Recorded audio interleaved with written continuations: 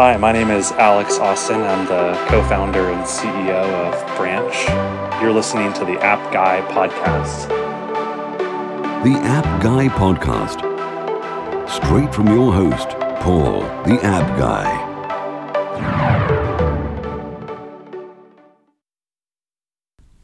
Welcome to another episode of the App Guy podcast. I'm your host, it's Paul Kemp. This is the show where we appeal to app developers, app entrepreneurs, even if you are working in corporate and you're just fascinated with what goes on in the app world, then this is the episode for you. Do stay tuned.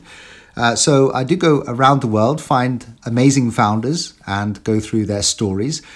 Today, I have really found a terrific founder. I mean, get this, he's had over 30 million downloads for various apps that he's created. I mean, it's just a dream for anyone who's getting into the app world. So we're going to learn a little bit about the success he's had with those apps, but more importantly, go through what he's doing right now with a company that he is the CEO and co-founder of. It's SwingDev. SwingDev, basically developers that they can create apps or websites for you and do it in a beautiful, very high polished way. So, Joe, well, first of all, welcome to the App Guy podcast. Thanks. Great to be here. Terrific to have you on. Right, we've got to go straight into it, man. 30 million downloads. That is a remarkable achievement. And I would love to know, how you managed. Was that kind of manufactured? Was it like strategized? Or was it, what was your success owed to? It was kind of a mix, I would say. Certainly there was a big element of luck in the whole thing, and I think every great success probably has that little bit of luck. But to really propel things forward, it was about leveraging that luck into a strategy to maximize the impact and just really push things forward so we could get the most out of the opportunity. So that was the key thing that really drove things forward with that and changed thousands of downloads into millions of downloads. And the app it was called Ugly Meter, and it resulted in you getting onto the Howard Stern show, not just once, but 4 times. So how did that come about? That's incredible. Well, there was a lot of press at the time when this app, and it was never my intention. It was funny because the whole reason I made this app was to, I was just learning iPhone development at the time, and every time I needed to learn a new feature, I would just kind of come up with a mini project, so I could, really the best way to learn is to just jump into it. So I needed to learn how to use the iPhone camera. So I'm just sitting there thinking, what could I do? It's hey, this sounds fun, let's just do it. So I just did this app and just, spent a few days, figured out how the camera worked. Never had any intention of selling it or making any money off it, but, when I made stuff, you just put it in the App Store and, let it be out there. And I had a call one morning I woke up one morning and there's a message on my phone from the Daily Mail in the UK. And they're saying, hey, just let you know, we're running a whole story on celebrities and the Ugly Meter, and we're rating everybody and doing all this stuff. And I was like, okay, that's cool, I guess. And I didn't really know at the time. I'd heard of the Daily Mail. I didn't realize how big they were, or the impact this would have on my future. But things went pretty crazy from there. It got picked up on the U.S. side then. All the news stations were covering it. I went live on CNN. Jay Leno did it in his monologue. Howard Stern, that was one of our big breakouts, is they contacted me. They'd heard of it also, and I was a huge fan of the show, so made that a priority, of course. It was a really great experience to kind of meet all those guys that I listened to for so many years, and it kind of got a life of its own and just went forward through the media, just nationwide and even worldwide. Yeah, what's really fascinating, what I'm learning immediately from you, Joe, is that a lot of the listeners, the Appster tribe, are always asking about how to get free press. And here you are without any PR agency, I'm guessing. You just get this random call and it propels you into success. And I'm almost grateful that we can learn about the story because so many developers are trying to push their apps so hard, get into press, get rejected from all these journalists. And yet, if you build something that was viral, why do you think it went so viral then? What was the essence of the app that just kind of caught the imagination of the press? So it's easy. There's one thing that the press needs, and a lot of people make this mistake. The press needs a story. The press is not in the business of just writing about things. Like, they love a story, and even better, they love a juicy story. So Ugly Meter appeals to people's vanity. Everyone likes to do everyone likes to do this and see what happens. And one of the big things about it was, like, whether they admit it or not, like, we know by the download numbers, like, everybody was downloading this. And we had so much, because keep in mind, this is many years ago, so the App Store worldwide was much smaller than it was today. So, I mean, we were instantly number one in the App Store, which was a big deal. But really, when things really exploded was, we got the fun coverage by Daily Mail, but what happened is, as the later news stations picked it up, they wanted to cover it, but they needed a new angle. So it was actually an interesting view into the inside of the press, because it was Fox News first that did it, completely fabricated a fake story about that it was being used as a tool for bullies in schools, because they wanted to put a twist on it that sounded bad, which it was completely false, completely made up. This was never once reported or used as that. But the thing is, as soon as there was this controversy behind it, I mean, it was all made up, but it was there. Then that's when the media really ran with it, because they had this, they truly had a story. And what I realize is bad press and good press, like, the press loves bad press. That these type of stories that they love to run with them, because everybody, like, literally every news station across the country, and comedy shows, everything ran with it. There were days where I'd do 50 morning show interviews just to talk about it, like a morning radio shows. But really, you got to create a story. People, I see a lot of people trying to promote their apps, and they just put them out there and tell people about it, but the reality, the truth of it is nobody cares. Like, it's another app. There's 2 million of them out there. Like, you need to be unique, and you need to craft a story. I mean, that's what PR is all about, is creating a story around what you want to sell to give people an emotional connection to it. Yeah, you're reminding me of my wonderful chat with the founder of Blonde 2.0, and she was responsible for the Yo app, which I think attracted like 100 million downloads. But it was, again, a kind of the things I'm learning from that episode and you now, Joe, is that there's the connection of having a story, and that is slightly controversial as well, which is what the press love. So really interesting for any app developers who are struggling to get any exposure. I mean, that's a good kind of thing to think about. Should we transition then into what you're doing now then? Because I guess this success gave you then the freedom to choose your own future. And although you were an independent developer at the time, tell us about the story then, the aftermath of then kind of coming off the back of this and then what eventually ended up is you founding SwingDev.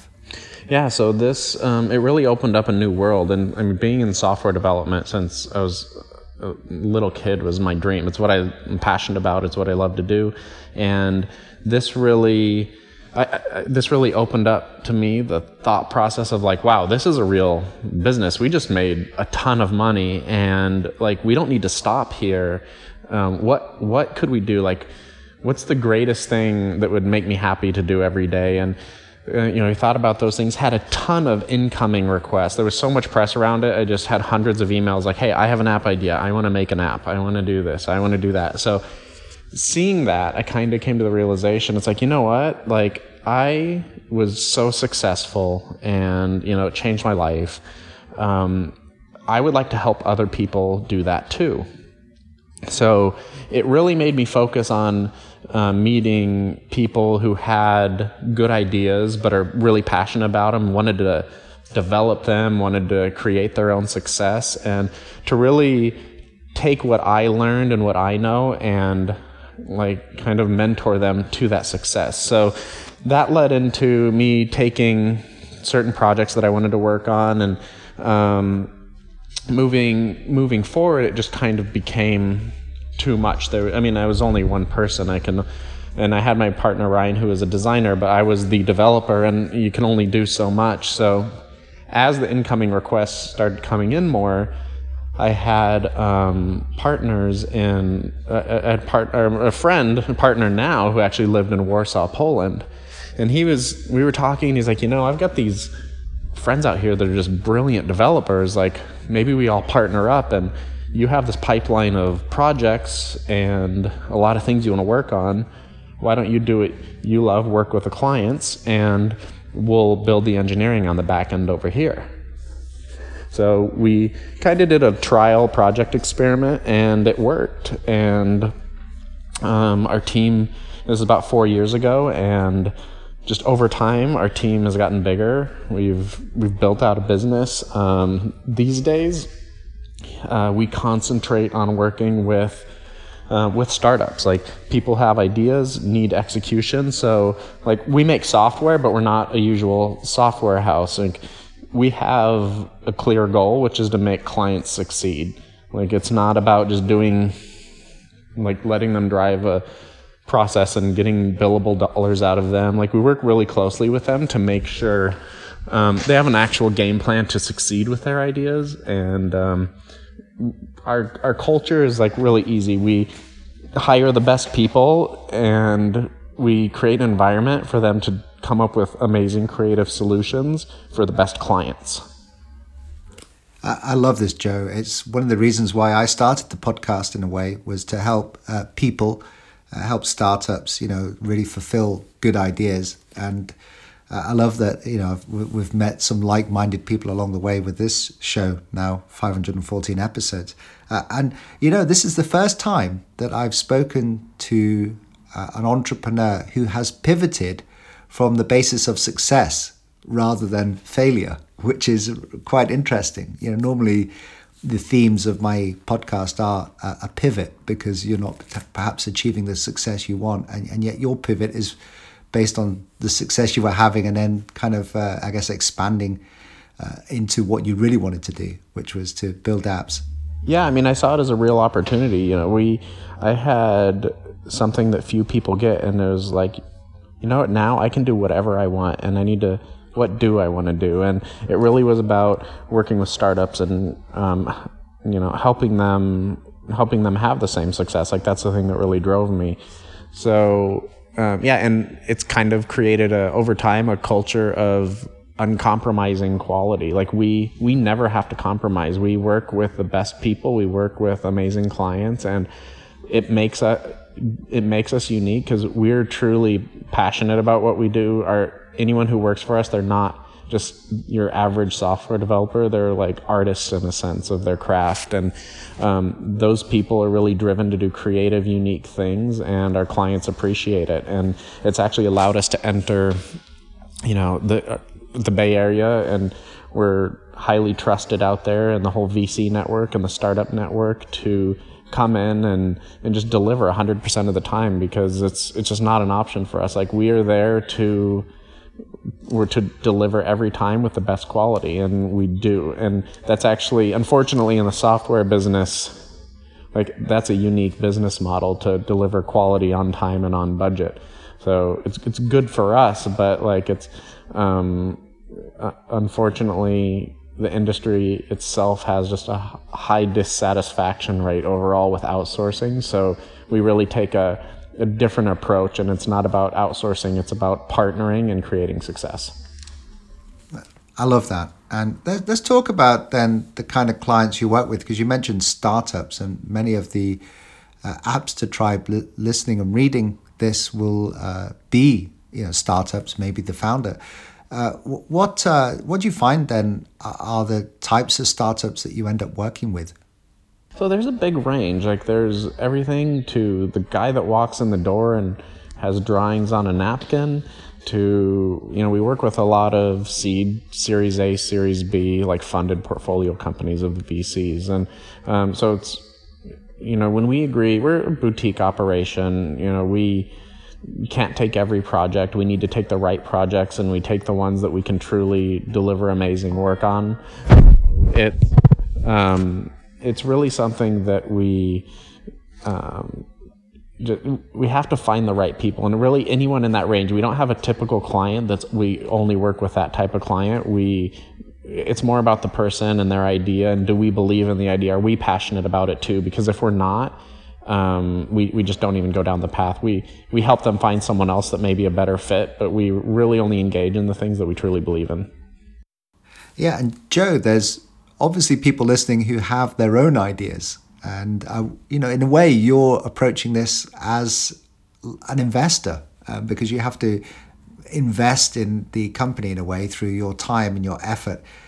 What sort of assessment do you use then when you are looking at a new idea?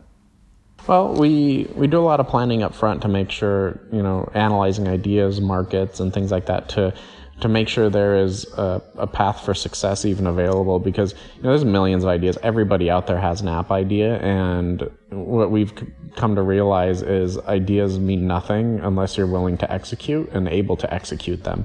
So that's what we concentrate on, is execution plan, how to really bring something to market, how to create an MVP and beta versions that are successful. There's a kind of backwards approach. I guess some see it as a backwards approach that we take is, if a client comes to us and they have X amount of dollars, I'm just gonna make up a number, they have $20,000 and they have this idea of the app they want to make.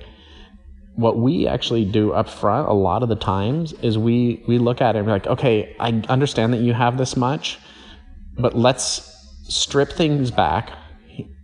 Let's build it. Let's build this version of it, this light version of it, for half as much money. Don't spend all your money now with us, and let's get that, and let's get some feedback and get some new features. Because generally, people we work with are very smart and they have new ideas. And the last thing we want to do is have them spend all their money on a version and then have no revenue to continue with these future ideas they have. And so while a lot of dev houses out there work with people and, of course someone says, hey, I have a $20,000 budget. They're like, all right, perfect. And they take it and they build what they can.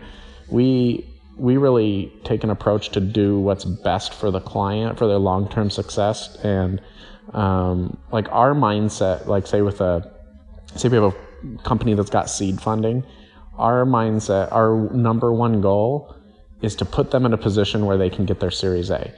And if in our head we're doing everything and our goals are aligned, then that's when success comes, because everyone should be of the mindset to get to the next level and be on the right path to do that. So we're never opportunistic, we don't just go along with clients. We're a little different. I tell clients up front, if you're looking for a team of yes men, we're certainly not that, because we're going to speak up. We're going to tell you if you're doing things from our experience in a bad way, a wrong way. And you can, we're not going to force anything on you, of course, but we will give you all the information that we can give you to let you make what decision you think is best. And, it's, of course, the last decision is up to the client, but we arm them with everything we know to help them make the best decisions possible. And Joe, you've clearly worked with a lot of startups regarding different apps. What metrics are you using right now to gauge success of an app? Is it still downloads, or is there other parts of the process, the metrics that you look at really in depth?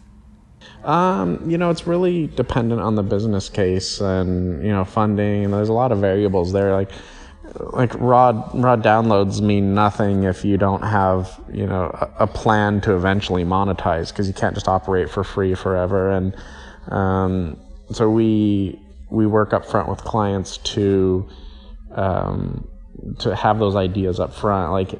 You have to have it in the back of your head, even if you're not going to monetize something from day one. There should be at least some type of idea of how it should work in the future.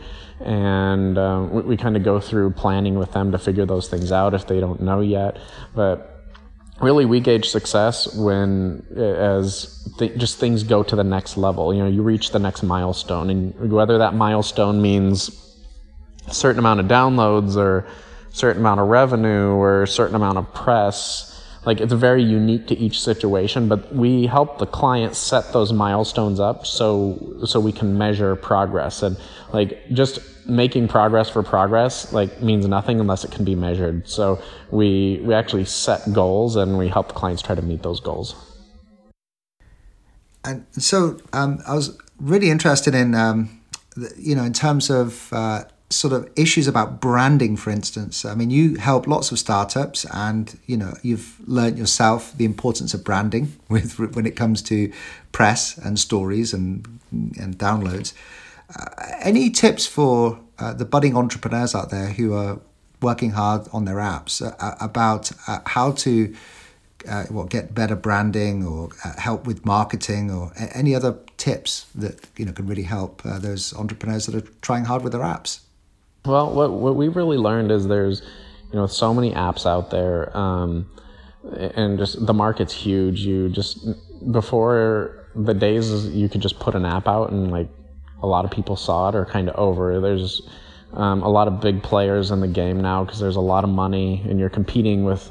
Now we're in the day we're competing with big brands. I don't think Ugly Meter probably would have had the success that it did years ago, because I didn't do anything to promote it. It would just disappear into a sea of other apps. So we've found the approach is never compromising on quality. You need to decide what you're going to do, and you need to do it better than anyone else. And then you need to work, if it's a niche market or whatever it is, you need it takes sweat. There's no like magic answer, and short of just, hey, we'll throw millions of dollars at it. I mean, but that's not the situation most people are in. It takes sweat. Get the word out there. Work through target user groups. Get their feedback. That's really the thing that matters. Is no matter how much of an expert you are in your industry, you'll find the users will tell you things that you never knew before. So it's about listening to users, building that confidence that you care what they think, and then hopefully driving organic growth from there. If as a developer you're responsive to what your users want and you listen to them and you try to follow the path of what they need, they will naturally recommend your product to others. And this feedback thing has come up on the podcast many times. And how do you go about getting feedback? I mean, obviously you've got the reviews, which are maybe skewed to apps and the bugs in the app. But how do you actually get good feedback from those users that maybe are sort of the potential future power fans? Yeah, so I mean, it's actually pretty simple. So yeah, reviews are actually a bad way, because the people who write reviews in general are like the angry people. They have problems and they want to write. So I don't even personally read them, because I don't care. Unless they're leaving a review for the App Guy podcast. I've only had 5 stars so far. That's an accomplishment, because really, like, it's for every person that's happy that's speaking out. There's 10 angry people that are speaking out. So, get those 4 and 5 star ratings are not easy to get. But really, the way you get the feedback you want is ask for it. Either you create communities around your app or your idea or go find the communities out there. There's a group for everything out there, so, I mean, you find that and you just ask for their feedback, create beta groups if you need, like give people inner circle access so they feel special and, they feel obligated to help you with your idea because they're getting a benefit. But really ask for it. That's all you need to do. And whether it's in that way or even ask for an app. If you have an app that's been launched 10 times, say, right? You've kind of passed the threshold of someone who just tried it and said, oh, this is stupid, and disregarded it. If someone, say, launched it 10 times, then put a pop-up, ask for feedback. Say, hey, thanks for using this. Will you be willing to give us feedback? And put a little form to collect info. And I found those people that are starting to engage with the app and are asked for their opinion are really willing to give it. fascinating advice. So in the final few minutes we have with you, Joe, this is a show that has inspired many working in like a corporate environment to leave and become independent developers or startup founders or just working on their own. And you have been independent now for many years. I can't imagine you've had too many bosses in your life. What's it been like over the years to be boss-free, independent, and pretty much making your own decisions? How important has that aspect been to you? It's been great. So you're right. I actually haven't had an actual job with a boss since I was 19 years old, which is 17 years ago now. So I had my kid jobs, but I've never in recent history been in that position. So really it's a blessing. It's the greatest thing in the world. But, there's a lot of stress that comes with it. There's a lot of hard work. It's certainly not easy. A lot of people that have never been in the position, it's like, oh, look at you. You get to do whatever you want and go all over the world, and you can just stay home all day. It's not, there are surely great benefits, but at the same time, there's a lot of sweat and there's a lot of work that people don't see, and you're up nights and weekends, and your business and the thoughts of your business just literally never leave your mind. It's what you think about all the time. So it's an overwhelming thing, which is why when I chose the path of this, I had to truly do something that I was passionate about and loved, because I knew from experience in the past that it would overtake my life, and I needed to really know that I was going to do something that I loved. So do something you love. That's the thing I'm getting. Joe, it's been fascinating going through your story with Ugly Meter and the Howard Stern Show and Swing Dev and all these things you've done. What a stamp you're putting on the planet. I wondered, how best can people reach out and connect with you? What's the best way of getting in touch? The usual ways, of course, LinkedIn is great. If you want advice, if you have a project, if you want to talk, do you want to tell me you love me, you want to tell me you hate me, whatever, I like to hear it all. Shoot me an email. It's just Joe, @swingdev.io. I'd love to hear from anybody, and that's really the best way. If you have any comments or questions or really anything, I'm always happy to talk to anybody. I like meeting people. I like hearing about other people, either in maybe similar situations to I am in business or life, or people that are trying to achieve that and just kind of need some advice or direction. And from what I've learned, I'm always happy to share that. Well, Joe, thank you for coming on the App Guy podcast, episode 514. It's a special one, and I appreciate your time, and all the best for the future. Thanks. I really appreciate it. It was great being on.